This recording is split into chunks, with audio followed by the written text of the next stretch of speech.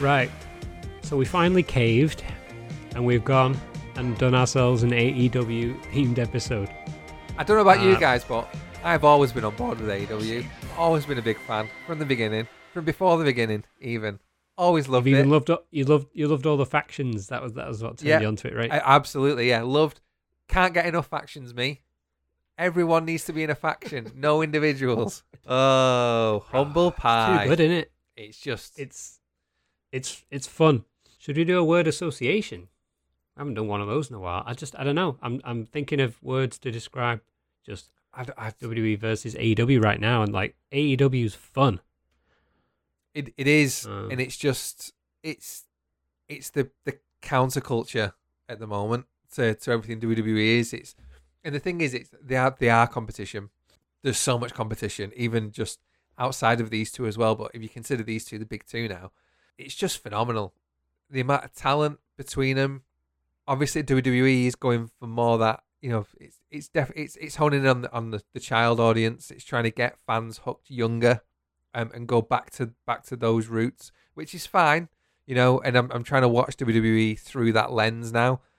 I'm not, unfortunately, we've got to forget, the golden era of NXT, which, let's be honest, was and still probably is the best period of professional wrestling. Certainly the last decade, possibly the last 20 to 30 years. To be honest, in terms of in-ring quality anyway, certainly is. It's up there with the Attitude Era.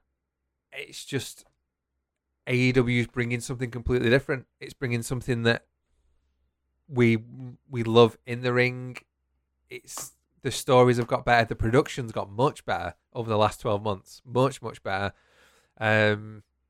Commentary's so much better. Like the announcers, they do such a good job on describing things for new fans, as well as not making it sound tired and old for existing hardcore fans. I'd much rather listen to JR over and over again than Michael Cole. Like, it's just completely different. They've not been afraid to have a completely different product, which is working for them massively. And the good thing is now that it really is, there's something for everyone, and that's the main thing. There's legitimately something for everyone. There's no two companies that are trying to be too alike. So everyone's a winner. It's awesome. Is this the best time or the most exciting time to be a wrestling fan? Oh, I don't know about ever. I mean, we're definitely on a wave, much like, when New Japan was being watched more in the Omega Okada days, like 4 or 5 years ago. But at the same time, NXT was really hot. That was a good wave. But you've now, obviously you could talk about the Attitude Era and the mainstream appeal that had. But then you've got this, you've got a time now where it's different companies in the United States that are competing for your attention, even though it's not necessarily one or the other. In terms of entertainment value, it's AEW for me. They're still in that experimental phase. They're getting it figured out. They've got a stacked roster, but they're still trying things out. And for me, that's fun because I at least like to see attempts being made at something new as opposed to the more polished WWE product. Case in point, the other night, I believe it was Dynamite, right? Where Moxley went up against Suzuki in the main event, and that wasn't the main storyline. It wasn't like they just kind of had a spectacle as the main event, and then the show went off the air. It wasn't too much, but it just gave the crowd sort of a good climax to the event. So little things like that are what's really intriguing me about it right now. Yeah, it is. It's going to be interesting to see how Khan manages it going forward, because at some point it's going to get to the point where we need more than just new talent appearing, debuts, people crossing over, and then it's this kind of swell of talent in the locker room. And, there's going to come a point, surely, where the goodwill runs out a little bit and existing talent start to get a bit restless.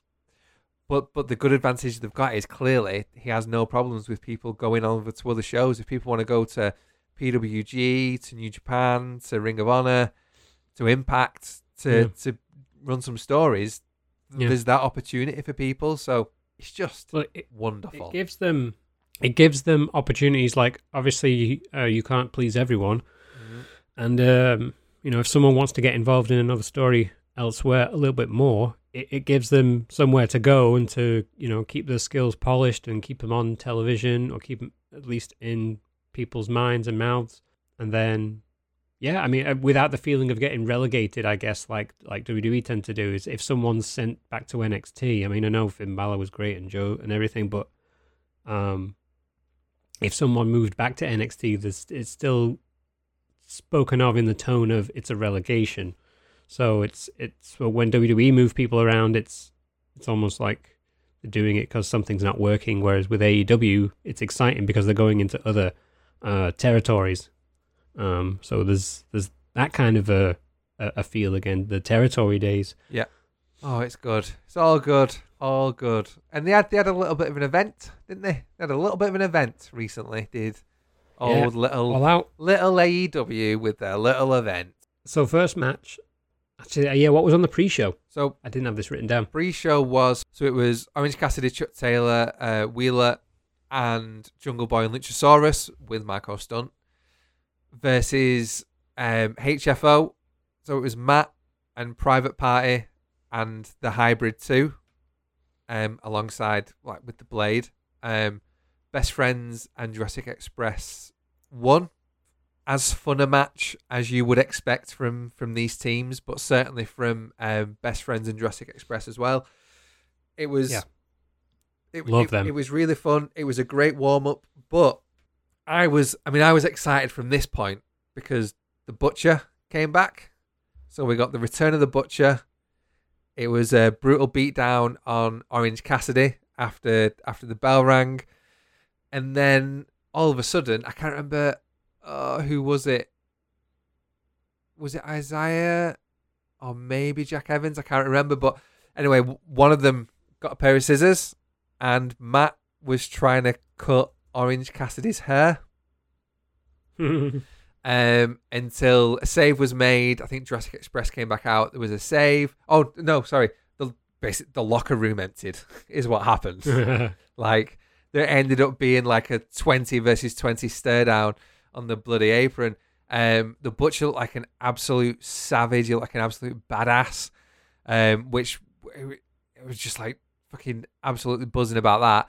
And then there was a stare down with they picked up Orange Cassidy and they held him there, and he had a stare down with Matt to kind of finish it all off. But it looks like it's angling towards a Matt versus Orange Cassidy hair versus hair match. Jeez. Is what they're going to build up to, which is, I mean, it's ridiculous, but I'm really excited about it because either way, again, there's so much potential with either of those two losing. That kind of match. And there's something similar as well that I'll bring up a little bit later on in one of the matches that happens later on. But it was a great, again, just because a match is on the pre-show, just because it's on the kickoff, doesn't mean that you can't just have shitloads of fun with it and do something with it and build stories with it. Yeah.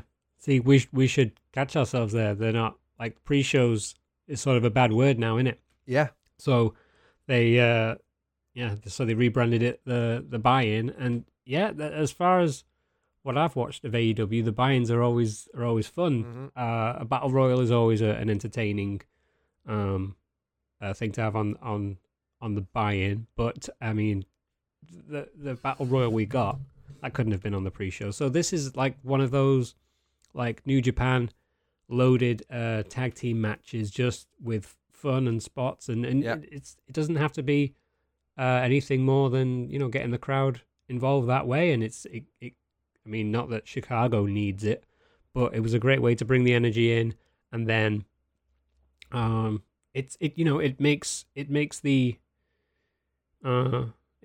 it worth showing up for. Yeah. For the actual event, and that's one thing that the AEW edges right now. So and I love the fact there was that quote from WWE as well, talking about, have you seen, like, they've even got children fighting regarding Jungle Boy. Really? Yeah, and they basically said that they've even got kids wrestling in the ring, talking about Jungle Boy. But you watch his entrance alone, and he looks like a fucking star. Like, I'm so I want him to be the one to take the title off Kenny. Like, he's just one of my favorite acts. Just unbelievable. Just so fun, but just great. Just great to watch. Did you see this one, Johnny? No, the video I saw online did not have the pre-show. All right. Well, we can get into the card then. It's all right. That'll save us some time. We'll get into the card. You mean there was a problem with Fight TV and it didn't show you the pre-show? That's not. That's you might want to get onto them because you paid your £60 for that pay-per-view. Yeah. And so you need to get your money's worth that you spent. Absolutely, because it's definitely not okay to steal from billionaires. No. No. To the main show. So I'm gonna start off by saying, and again, it's the whole. I feel like I'm still adjusting to the difference between AEW and WWE. Mm-hmm. Obviously, production values and stuff. Like, I really like the stage setup. I like the way everything is structured. But the start of an event like All Out should feel like it has a bit more impact. Like, I feel like, they had some pyro. It kind of started, but it didn't feel as big as it could. Is probably one of my only criticisms of the whole night. Like, I think they still can make it bigger without making it feel like WWE. Also, just again, honorable mention to the fact that they started off with the Brody Lee quote every single time they're on is just a nice touch in it. Yeah, it is phenomenal, and it's something that can very easily go under the radar, especially for new viewers to it and people that aren't, didn't follow Brody Lee on Twitter, basically. But yeah, the whole kind of it's Sunday, you know what that means. Just every time an AEW show starts, I get a little bit emotional. It's such a nice touch, yeah. Yeah, and that tells you enough about what kind of company this is. And again, the quotes from Mick Foley this last week just tells you everything you need to know. My only kind of initial kind of feedback, really, just on how they start. For me, be a bit bigger, be a bit ballsier, because you can be, and it doesn't mean that you're being too much like the competition. Right. You should be. You're one of the big two now. Yeah, I mean, yeah, maybe in time. Maybe time they'll go overboard with the fireworks. I don't know. Maybe they are trying to counteract the over-the-top fireworks and LED boards of, True. WWE by going for their old nice classic entranceway with people coming through small circular entranceways. Mm-hmm. Kind of did that. WWE did that back in the day a little bit, because you get a big stage and a little stage feel out of it at the same time. But anyway, so they started off the night with very hard hitting match between Miro, formerly Rusev, against Eddie Kingston, long-time indie guy, been given a big stage, and gave it 13 minutes. Miro retained. I really think he's found his spot now. He didn't when he first came into AEW as like the best man. Yeah, I mean, he was a little too gimmicky because he was someone's best man, and then he's the best man, and so it was a little comical. But now he's just a beast. Like, this is the Rusev we should have got years ago in WWE. Yeah, and good opener. I think he's still got more potential to fulfill as well as the champ. He can still do more with that belt. Definitely. He's going for that world belt one day. Yeah, absolutely. I still struggle with Eddie Kingston for some reason, and I know he's got like such a passionate fan base and people really love him, and the stuff that he had with Moxley, was it last year? obviously, like, people loved his promos and stuff, but there's just something not quite clicking with me yet with Eddie Kingston. I'm not fully sold. So I was quite happy to see Miro retain. Although it's not over, is it? Let's face it. These two are going to go for round 2, surely. Yeah, they can go again. Yeah. What do you think, Johnny? Johnny, thoughts on Miro and Kingston? Yeah, I'm quite pleasantly surprised. I thought it was a good, solid match, to be honest. Hard hitting. Yeah, I kind of see both your points in terms of Miro and Eddie Kingston. Yeah, he started. Yeah, Miro started off gimmicky. Like they were playing on idea of because he was streaming a lot, wasn't he?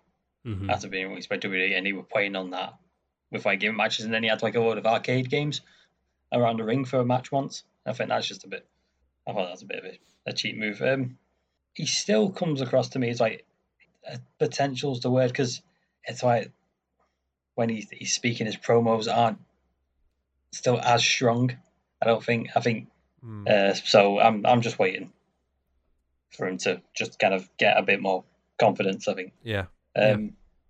Yeah, and the same with Kingston, because I remember seeing some like old promos he did with like Impact and stuff, and they were coming across decent. They were like shoots at other people, and he'd do good ones, and then there's always that one. It's just like it felt like cheap digs. I know he did one aiming at WWE, didn't he? And I remember Bully Ray came out and said like he wasn't a fan of that because it's like, oh, you don't need to do that. That's just a cheap shot. Yeah, everyone loves the jabs, don't they?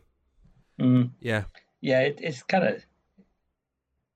I'm always skeptical of them because it's like WWE could do that and take digs, but they don't. I don't know if it's they're telling them not to do it, but then just AEW are like, okay, yeah, let's just go after them. Yeah, I think from WWE's point of view, their thinking is that if you're not talking about any competition, you're not even mentioning them, then it shows you're not even thinking about them in a way that kind of pisses some people off more.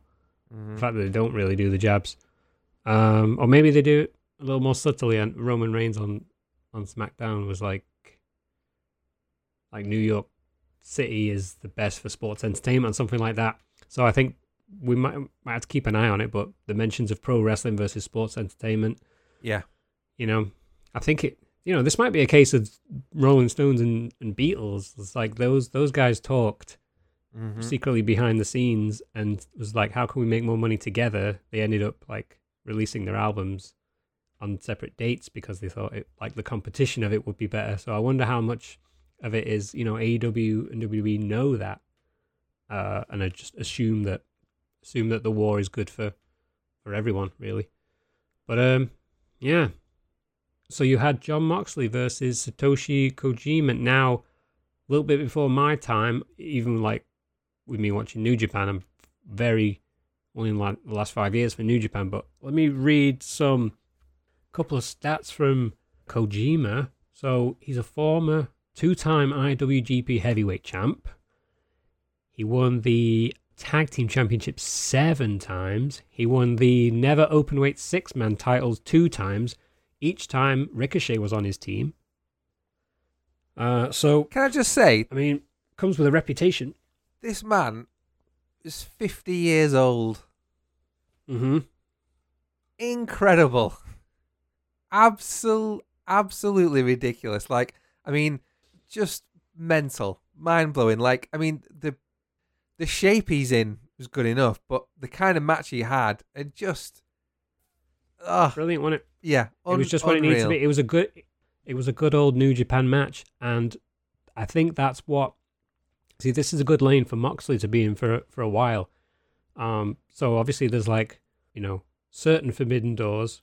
I don't think there's one forbidden door. I think there's ones to each company, to each. There's multiple portals, and right now Moxley seems to be inviting the dragons in from New Japan to come and play in his yard, and they're having good old rough New Japan style matches, and obviously with Moxley winning of the GCW belt a few days before from Zack Ryder Cardona, who unbelievable. His gimmick was cut too short down there. Yeah, but Moxley's definitely going for the rough stuff currently, and apparently for me. Apparently it's not a fleeting thing with GCW and Mox either, and his old mate.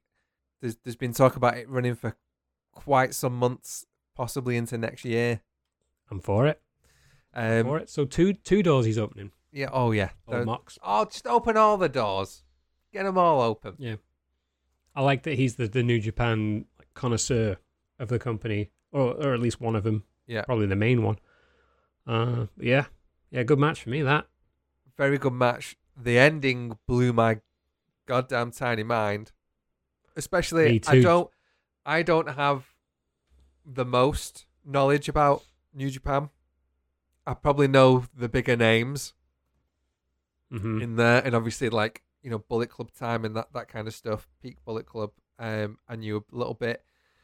I knew of Kojima, but I don't think I'd ever really seen a great deal. Again, I knew the whole, you know, I knew his lariat is feared worldwide. Yep. But as soon as I heard that music hit, I knew what was coming.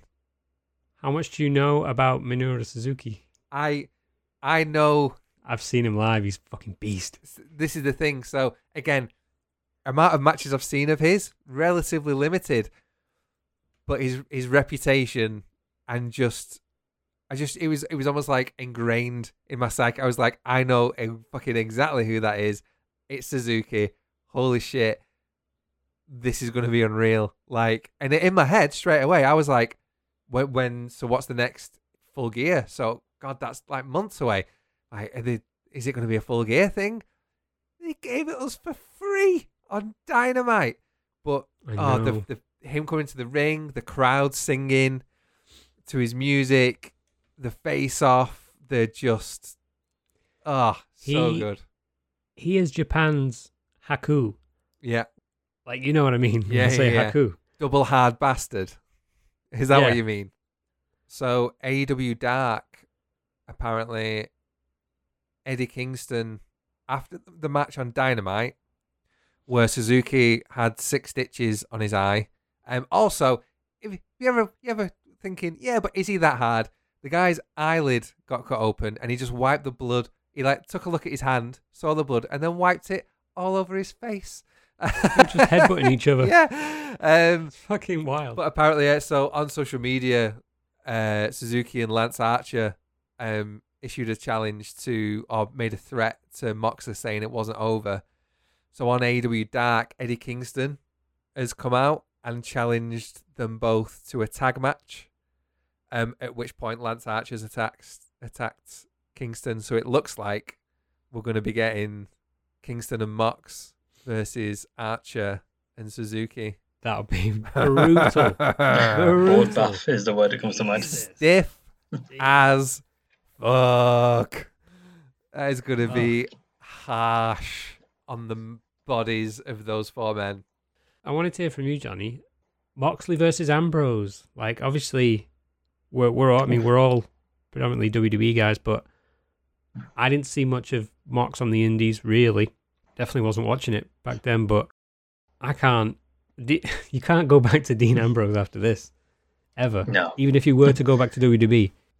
Yeah, I mean, I was like, I heard a little bit about Moxley before WWE, but it's one that knows wherever he was. I mean, Dean Ambrose was top notch what he was doing in WWE. But yeah, you just look at what Jon Moxley is. It's like, that's like his true self. Yeah. And he's like selling it, and everyone is loving it. Mm-hmm. And yeah, when you can't compare him anymore, it's like we have his final form.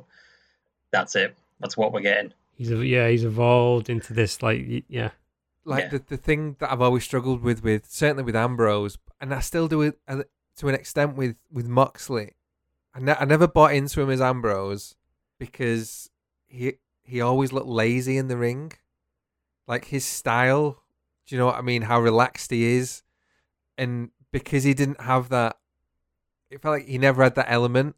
He never had that hardcore edge to him in WWE, or enough of it to make up for that. Now he's in his perfect environment. You're absolutely right.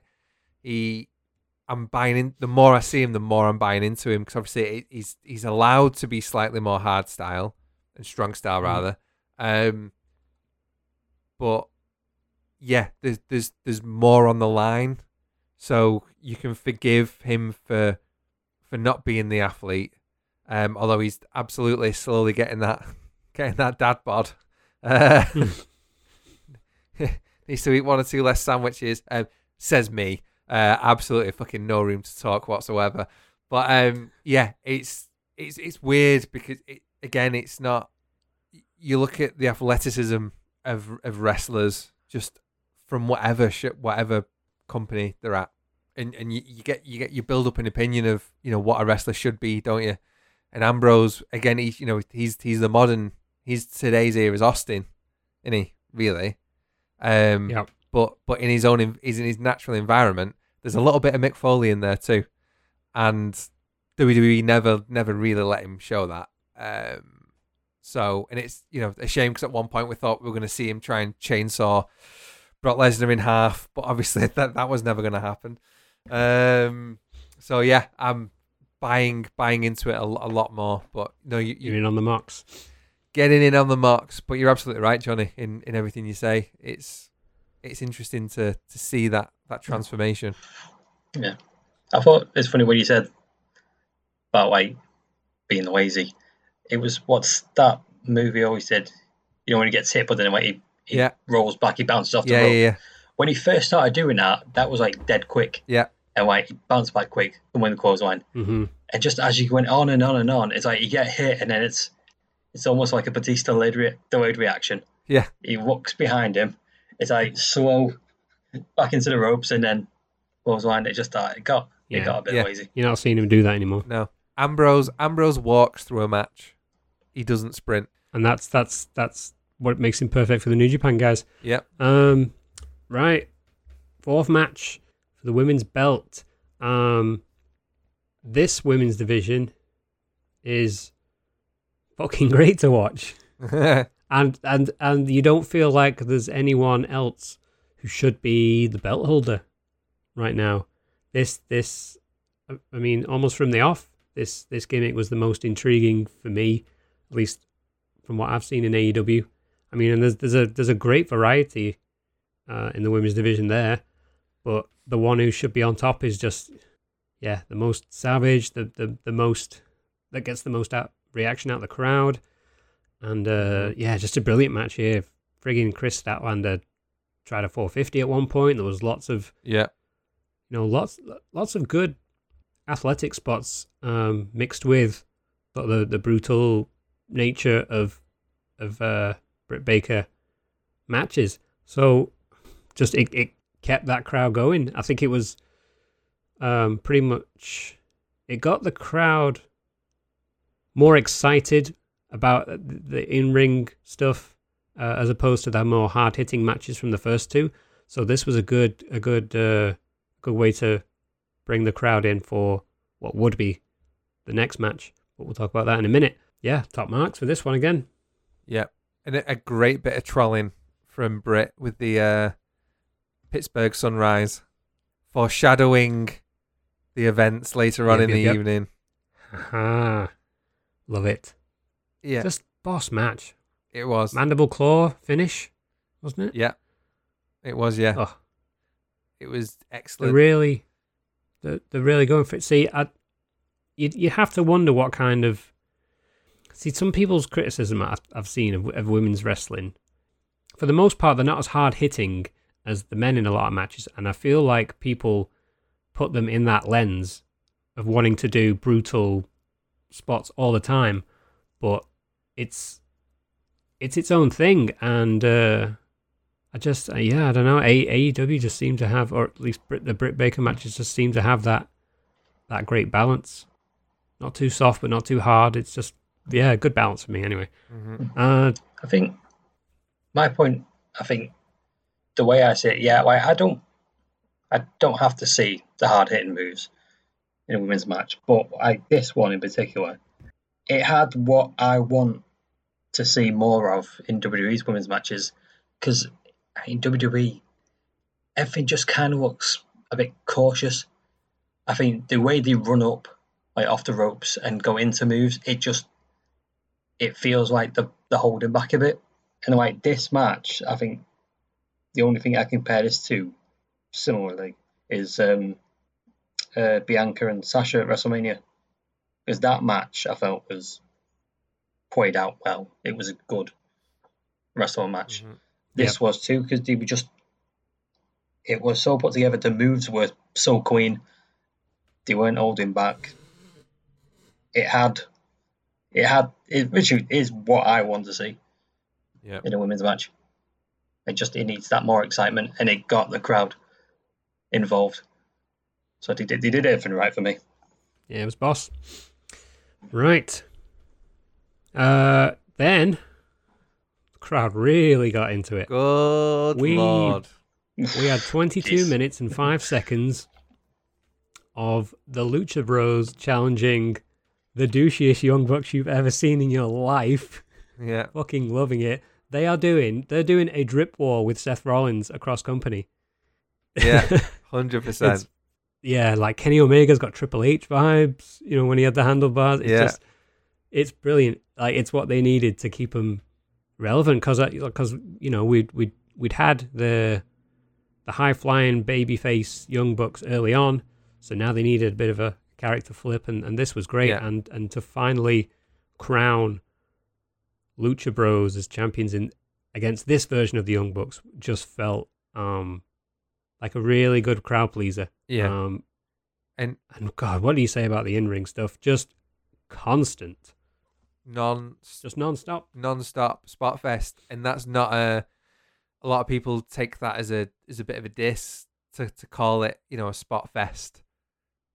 It really isn't. Like, it was just like it was 22 minutes of just sheer thrills of just absolutely fucking ridiculousness. It's the first thing I went back and watched a second time, just because I was like, the Lucha Brothers don't miss, do they? Oh, they just don't. Ever. And the Young Bucks are probably the best heels in wrestling right now, because it's funny you should mention Triple H, because obviously late 90s, early 2000s, like as a kid, I hated Triple H. Just absolutely hated him. Like, did not like the guy. Didn't like anything about him. Just pure sheer dislike. And I'm not going to lie, I don't like the Young Bucks. Like, I don't like, there's elements of their matches that I don't like. The killing of the super kick, the kind of having to do a finish 3, 4, 5, 6, 7 times in a match, like, but it cemented them as their characters as heels, and just the gobshitiness of them as well. It's fantastic. They are. I don't like them because they're brilliant. Because they're brilliant at their job. Like, they're over as fuck with me because I hate them. I hate them so bad. And I was so happy that Lucha Brothers, that Penta and Rey got the win. Proper took me back to being a kid, this match. Loved every second of it. The spot where they had the tacks on Matt Jackson's shoe was brilliant. And the fact that they love their Air Jordan shoes. Yeah. But it's not that Air Jordans are a bad shoe at all. Obviously they're the best. They're the daddy. But the fact that they're wearing them and they have different Jordans each week kind of makes them look that more show-offy and douchey. And it's just little things again. Buying them on the resale sites for 3 times the price. Jesus. Just like ultimate merch sellers. Supreme merch sellers. So Johnny, how much do you know about Lucha Bros and Young Bucks? Again, not much from Lucha Brothers pre-AEW. And I'm kind of on the side of when I too kind of just hate the Young Bucks. it's just when you see that just the smug faces in the picture, it's like the pout and the like fucking that annoys me. I'm like fuck off. Mm-hmm. You want him to get beat. You do. Yeah, it's exactly that. Yeah, it's like you hate that they are good at what they do. Mm-hmm. You know, I give them that. Yeah, they're the absolute best. And then so on to an early point. I don't know if you saw the post-event press conference, the scrum, the media scrum.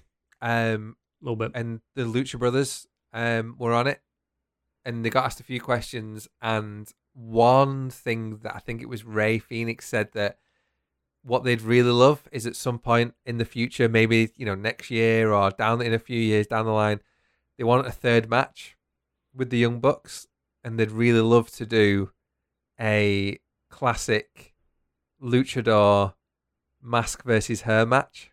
Ooh. Which I was just like, oh, do it now. Do it tomorrow. Let's go. I so in for that. So in for I imagine that. the Young Bucks bored. Oh my god. It'd be so good. It'd be so good. Just as a special, like, the thing that's so good about Lucha Bros, which they're in a 3-way team with Pac. Yeah. Which is friggin' epic. Death Triangle. Death Triangle. So Phoenix, it is a Death Triangle. So they can work tag matches, but like if you see any like Phoenix, and Penta, like singles matches, like they carry those too, and unbelievable in ring work, unbelievable. Just phenomenal workers, great workers. So not a miss yet with these matches. So next was the 21 woman Casino Battle Royale. Oh, 21. I get it. For a shot at Britt Baker's title. God, so much to talk about here, but I feel like I mean, obviously, like I said, there's a plethora of different characters in that division. Ones that stand out to me, Nyla Rose and Thunder Rosa, both of those stand out to me. Hikaru Shida was champ before Britt, wasn't she? Riho was the first champ, then it was Nyla, and then Shida had it for like over a year, was it? Yeah, over a year. Britt's the fourth. Yep. Johnny, what do you think of the Casino Battle Royale just as a match, as a twist on the Rumble, the classic Battle Royale format? What do you think of it? Yeah, to be honest, like I didn't know what the concept was beforehand. So like when I was watching this before, there's a countdown. Okay, then they reveal like a suit. Yeah. A card. It's like, someone's coming out. And then I just hear Justin Roberts says, and this person's like, what? What's going on? So like 3 people come out. I was like, oh, okay. This is how we're doing things. Yeah, it's one of those. It's like it's a twist on it. It kind of has to be something different because they want to do something new, and different. So I take it like as that. It's their own thing. Yeah, it's a unique way of looking at it. It is. I like that. I like the thought of it. It's such a hard thing to get right when you've got 5 women hitting the ring at the same time, isn't it? Like, and then, but one thing that was impressive, and apparently I think Tony Khan actually booked this. He produced this match himself, but there was a lot of stories running through it. So there was a lot of rivalries that, like, one thing that's frustrating in the Rumble is that they don't focus enough anymore on individual rivalries, within the match. But he clearly cares enough, and he tries to kind of weave all those stories in together with it. But it feels like a great idea. It just feels like it needs tweaking here and there ever so slightly, just to make it land, a little better. Even if they, announce do you have to bring all 5 in at the same time? Do you know what I mean? Do you announce the suit and then have them run in at 30-second intervals or 20-second intervals, just to pace them out a little bit maybe? Because then everyone gets a moment, don't they, when they hit the ring and they land a move or whatever, or it's an interesting one, but and then we got the debut after long teasing it on social media with all those incredibly expensive looking videos. Bloody Ruby Soho. So happy. Yep. So happy. What a pop as well. Yeah. They just ate it up, didn't they? I hope she gets a good treatment over there. Well, she's already started off better. She's got a title shot in the bag. Looks like she might be partnering up with Thunder Rosa as well, and Chris Statlander, which is again great. You know, faces together against kind of Brit's army with her and Jamie Hayter and Rebel. So feels good. It feels good. It's, Yep. It was absolutely awesome. Awesome debut. And the crowd was so behind it. It was, like I said before, you know, that music hit and everyone in that place knew what that song was. Before her name appeared, before we saw her face, you know, before anything appeared on the screen. Music hit. Rancid. Yes, we're on. We're on. Yep. So good. And then Chris Jericho, MJF. You know what? This is the longest. We've been craving long-term storytelling, right? And these two have proved that you can do a storyline that's, had to have been like 18 months up to this point? Something like that? It's got to be something like that, hasn't it? Yeah, they started off, I don't even know the whole timeline of it. They both had, so Jericho had his Inner Circle, and then MJF, that was when Inner Circle were heels, and then MJF teased joining and had to prove himself. Then he did, and got into the Inner Circle. Then there were tensions. You got the feeling he was kind of disrupting the group and destroying it from within. Turns out that's what he was trying to do. And then he formed Pinnacle with FTR, Fuck the Revival. Yeah. And then it just started a big faction war, which went over various pay-per-views.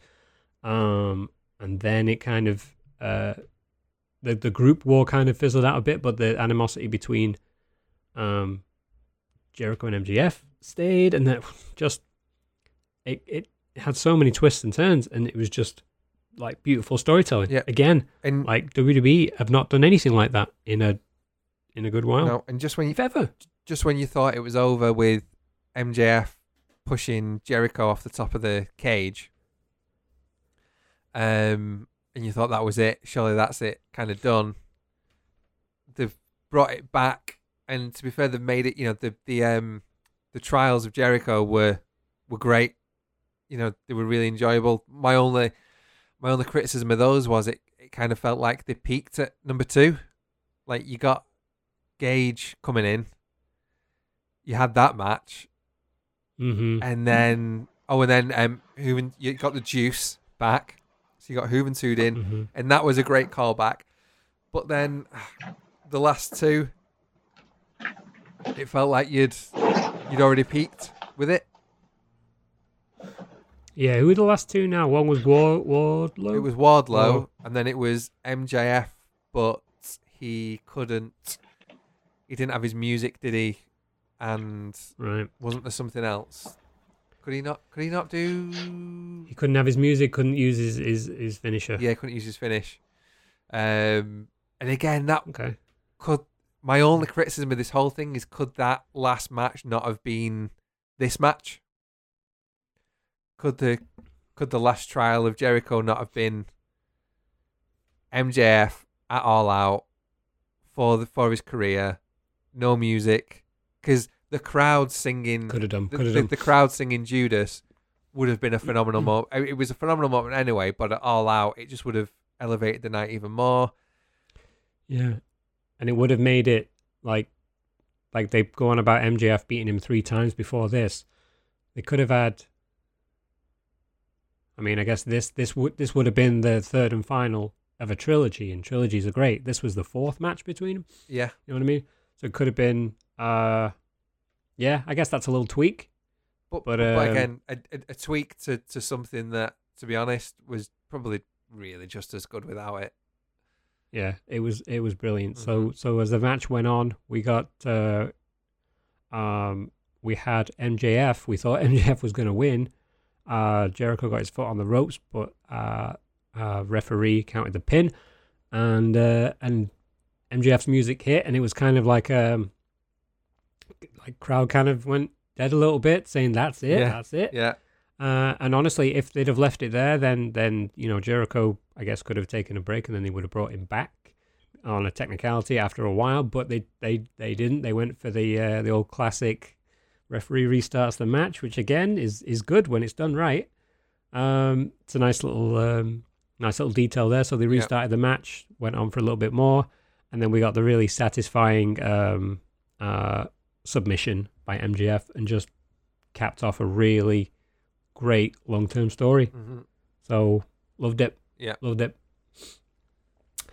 And next you got Chicago's favorite, CM Punk, and versus Darby Allin. Obviously, I think it's going to take a while to get CM Punk into some like a meaningful, meaty storyline. I think right now is a good as he's just back in pro wrestling, going through a bunch of guys, a bunch of young, hungry guys, and picking up the pace again and getting used to the in-ring competitiveness again. This was a good start for him. I don't necessarily agree with the result. What? There's no way he was going to lose. I know. So no, shut up.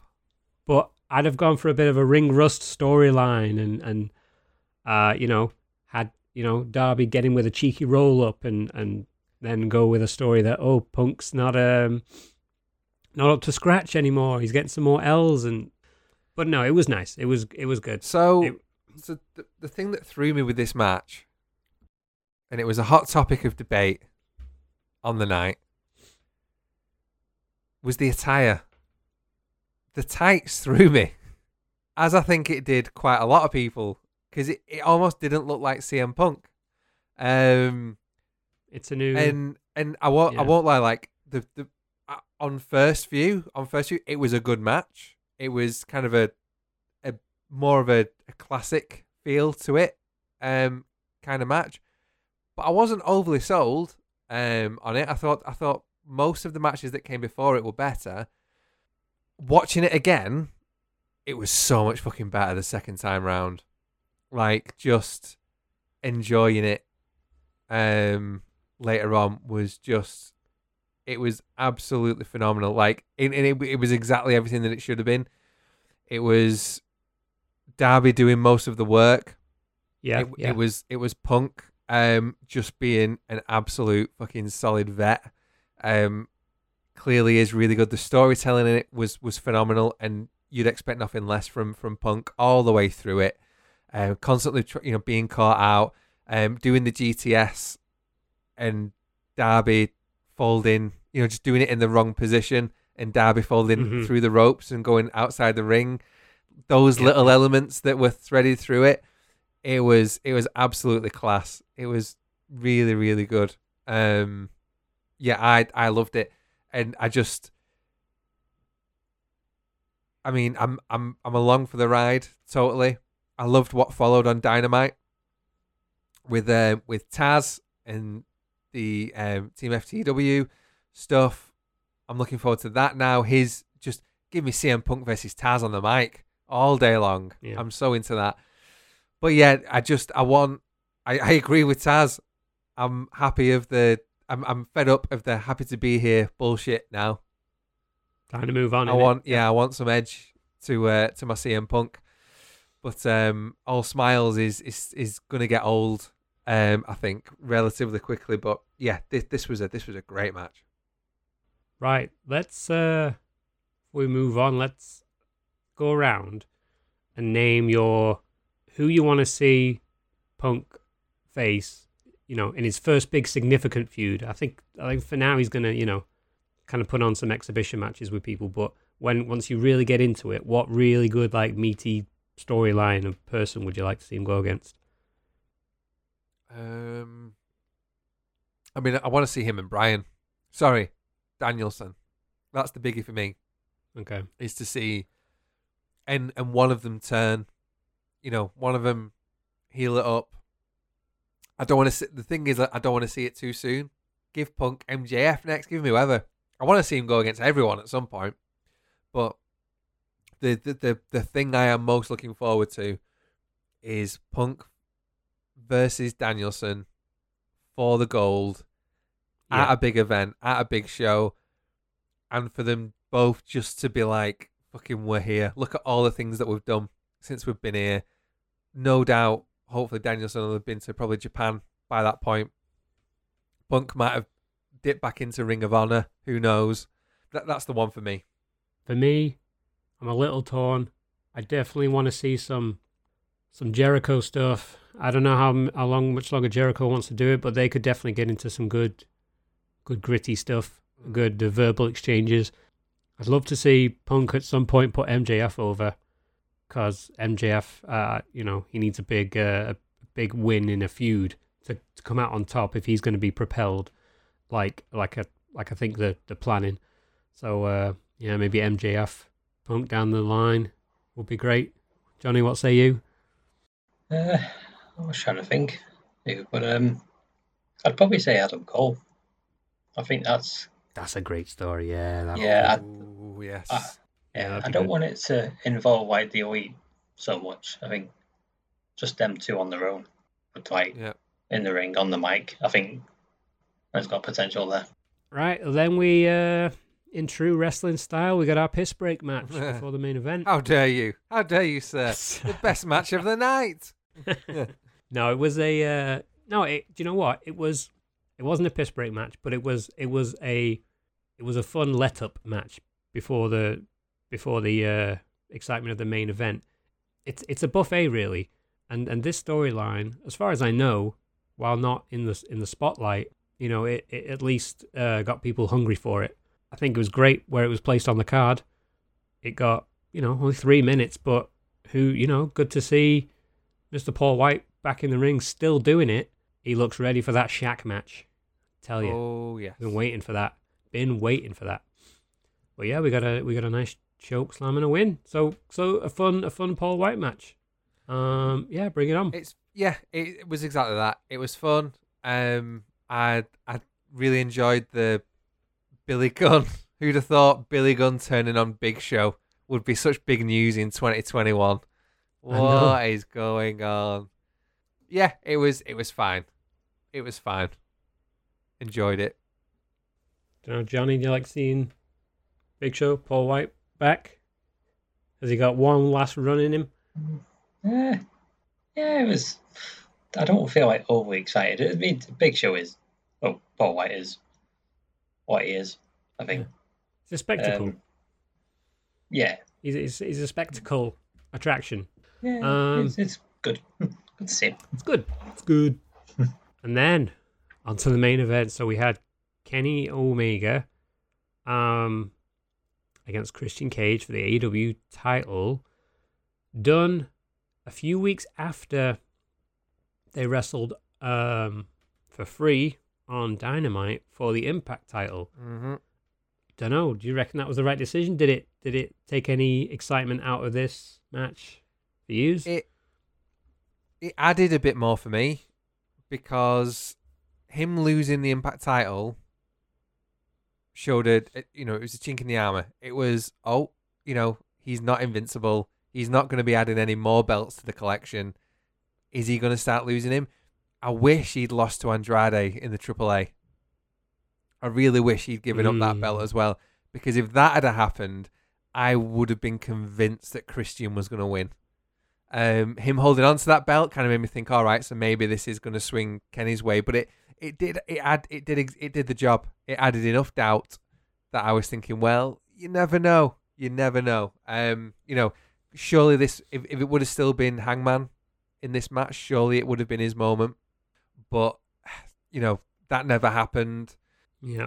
I still, for one reason or another. Yeah, well, he's another guy I really like, Hangman. Yeah, he's busy being a daddy, which you can't blame him for at all. But yeah, I was just thinking, is he still going to be the one to dethrone him?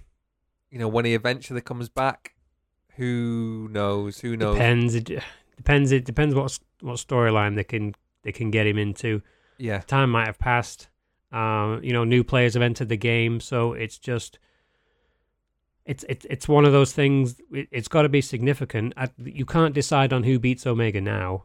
You've got to see where the dial is, yeah, and where the what the fans are behind at the time. Big. You've got Bray Wyatt, who might be imminent. So it just what there is going on at the time. Daniel Bryan would be great. Could it be Braniel Dyan? Could it be Braniel Danielson? Bryan Danielson? Could it be Adam Cole? Because I hope not. Because Johnny pointed it out before. Let's talk about the A. He said after big things about the Young Bucks. He has complimented Kenny. He's not really referenced the Good Brothers though. There's some tensions. I noticed that. There's some tensions within this group. Could Adam Cole and the Young Bucks form a splinter group? And there is another contract expiring in January. I don't know if you know this. Mount Rushmore. But are we on the precipice of Mount Rushmore?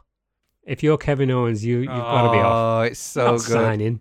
No way. It's so good. How can you not love this shit? How can you just eat all this up? It's so fucking good. I jumped ahead a little bit there, but this match was great. The finish was great, but everything that came after that was absolutely fucking phenomenal. Yeah. So we got the win from Kenny. Great match again. One-winged angel off the top, which I winced at. I was like, "Oh, Christian in your neck! Oh my god!" But I mean, who am I? You don't doubt Omega? Like, no, you're safe with him, even though he makes it look fucking rough. Yep. And bear in mind, up until this point, so we had the return of the Butcher on the pre-show. We had Suzuki appearing. We had Ruby Soho debuting. So at this point, we had 3 surprises. Also, obviously, we had Lucha Brothers win the belts, but in terms of debuts, returns, we had 3 surprises up until this point. So then we got the beatdown of Christian happening, and the Lucha, the Jurassic Express came out for the save, but they were beaten down. And then we get a good promo from Kenny Omega, saying all the people that could beat him are either not here. What was the second one? Already retired.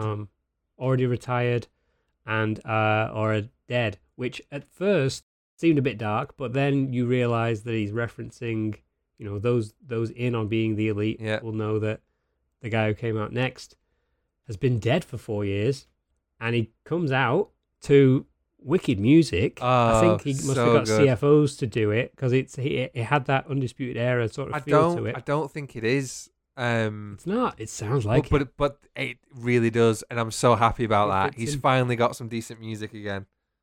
Yeah. So he comes out. They tease that he's going to take on Kenny next. He's the next person. But then obviously he gives a super kick to Jungle Boy, which would be a good feud, that. And then he joins the Elite, which is good for me. It adds a great dynamic to it. He can act douchey in his own right, but he's sort of a leather jacket wearing bad boy of the group. Obviously going to wear some Jordans as well. He's wearing them on his debut here, so that could have been a little hint there. But great addition to the group. Yeah. Having lost the tag titles, then the Elite, go and score a great new addition. So looking forward to what's coming with Elite / Bullet Club as the door opens a bit more. Will Gallows and Anderson go back to Bullet Club main? And then it's just, there's so much to come from that. But that wasn't even it. That wasn't even it. Because then we got Flight Danielson of the motherfucking Valkyries. It had to be that, didn't it? It had to be. Thank God for music that's in the public domain. Yeah, it's those subtleties, isn't it? It's the little things. Yeah. You know, if we'd have got music that was completely new and generic, then you wouldn't know who it was until he came out. Mm-hmm. And I don't necessarily. I mean, they're a hit and miss. I mean, obviously when AJ Styles debuted in WWE, no one knew what that music was until you got a graphic on the screen, and that can work. But it's like the music that was similar to his WWE run has just played in AEW, so it's like just like I said, those little subtleties again. It was perfect. Have you listened to Danielson's music as well? Have you heard what the chorus line is in it? No. You're gonna get your fucking head kicked in. That's what the sung line. You know, when the bass kicks in, that's the repetition through it. Oh my god, so good. I'm gonna go listen to that. There's layers, brilliant. There's layers upon layers, and it is all glorious. What do you reckon of all that, Johnny?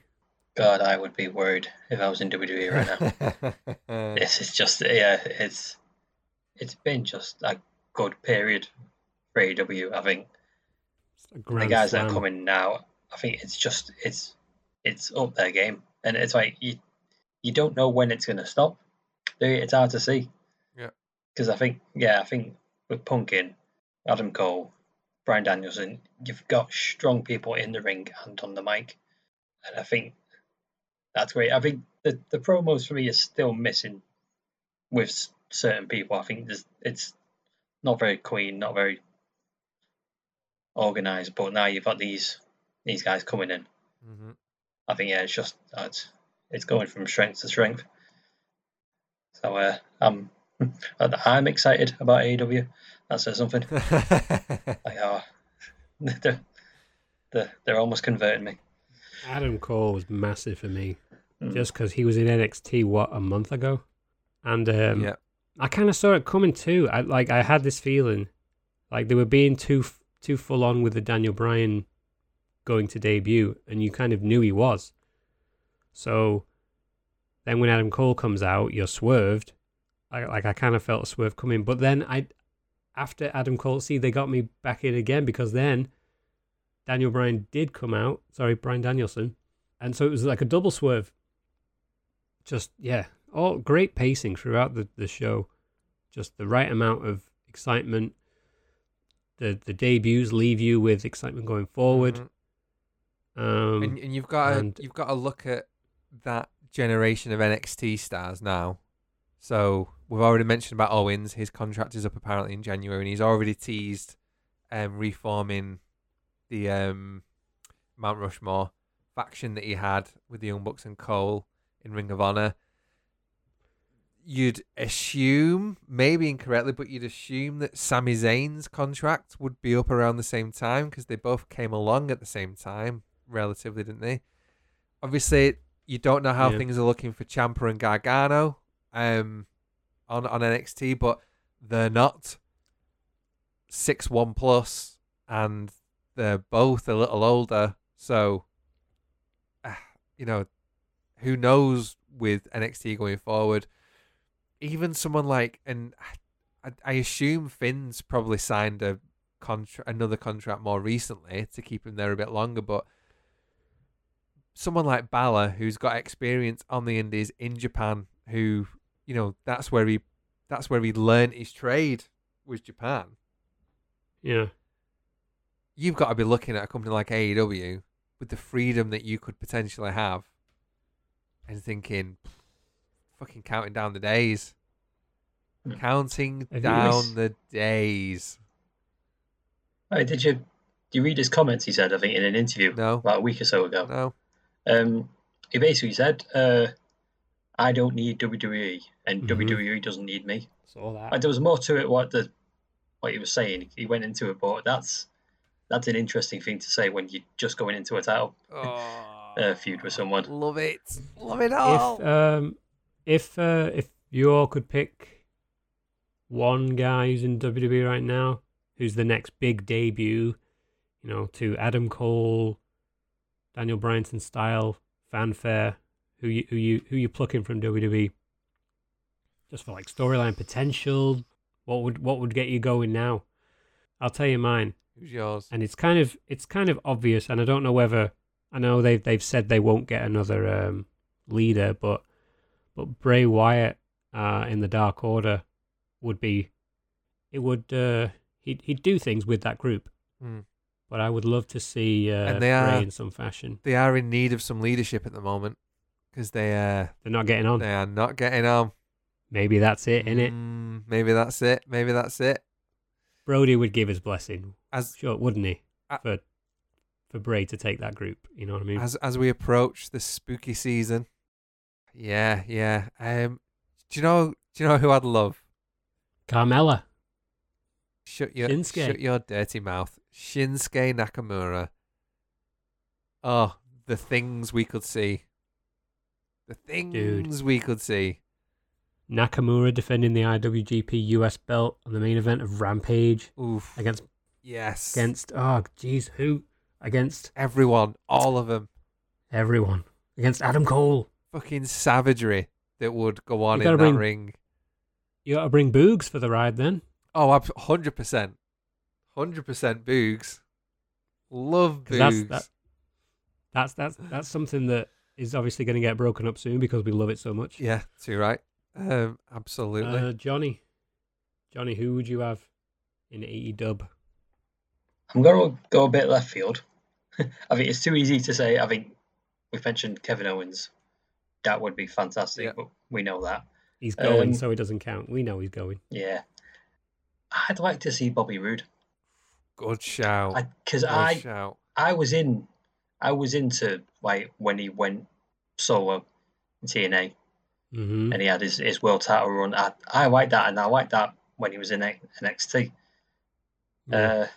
And then when we lost, the Glorious phase, yeah, that lost it. But yeah, I want to see that kind of Bobby Roode back. Yeah, I'd love that. Bobby Roode's a good shout, a good hand, as they say. Yeah, I tell you what though, I will have one small amendum.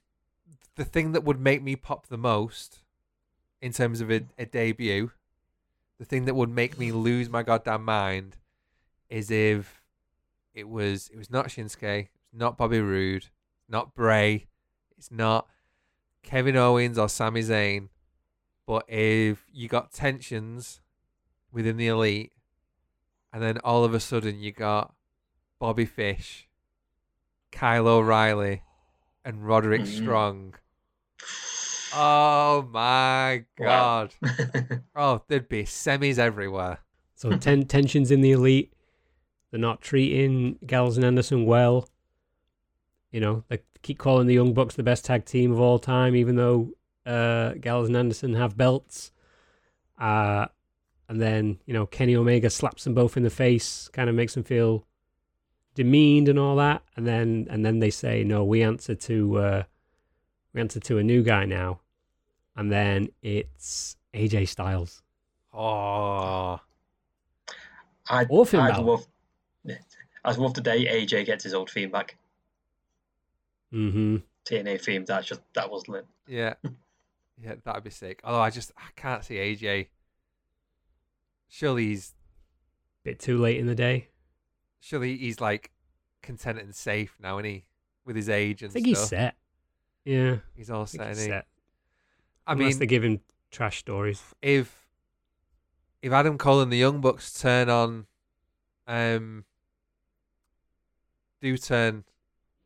Kenny, who better to come to Kenny's aid than his former best friend from New Japan?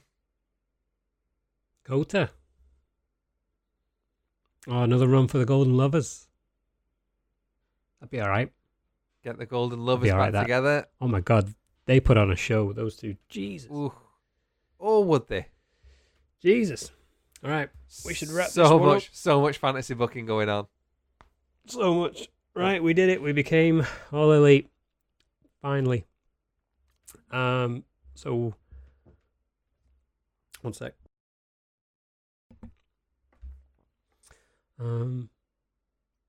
Yeah, so I think with was it Full Gear coming up in November? Yeah, I think we'll add that to our little predictions calendar. and we'll see about getting Wes and Marley in for that too, so they can tell us how amateur we sound when we're reviewing All Elite Wrestling. Hey, have you heard about this amazing new wrestling TV show that we've discovered? It's called All Elite Wrestle, and it's fantastic. There's loads of really good wrestlers that do the wrestling really well. You might not have heard of it, but you should definitely watch it. We've just discovered it. It's really good. It's not bad. It's got some guys with some good potential. Yes. Some hungry young guys. Yes. The stories aren't all that great. It's not as big or as fantastic as, say, WWE, but they're trying. They have the wrong Cole. You want Michael over Adam, let's be honest. Yeah, true. Because let's face it, you can only have one person with a certain surname on every show. Because the people get confused. They get confused, so we've got the best wrestler in the world that we're going to move up, but we'll just make him a manager instead and change his name. Fucking Karrion Kross and Nikki Cross would have been too much for my brain to figure out. Oh my God. So I didn't even think of that. That's why they did it, innit? Yep. That's why they did it. Oh my did. God. I was having trouble saying Matt Riddle. I'm glad they just do Riddle now, so I can say less words and save time. Thank you, WWE, for all you do for us. Thank you for forcing us to cancel our Peacocks and change the channel. Oh, I've saved a tenner a month, so yeah. Right.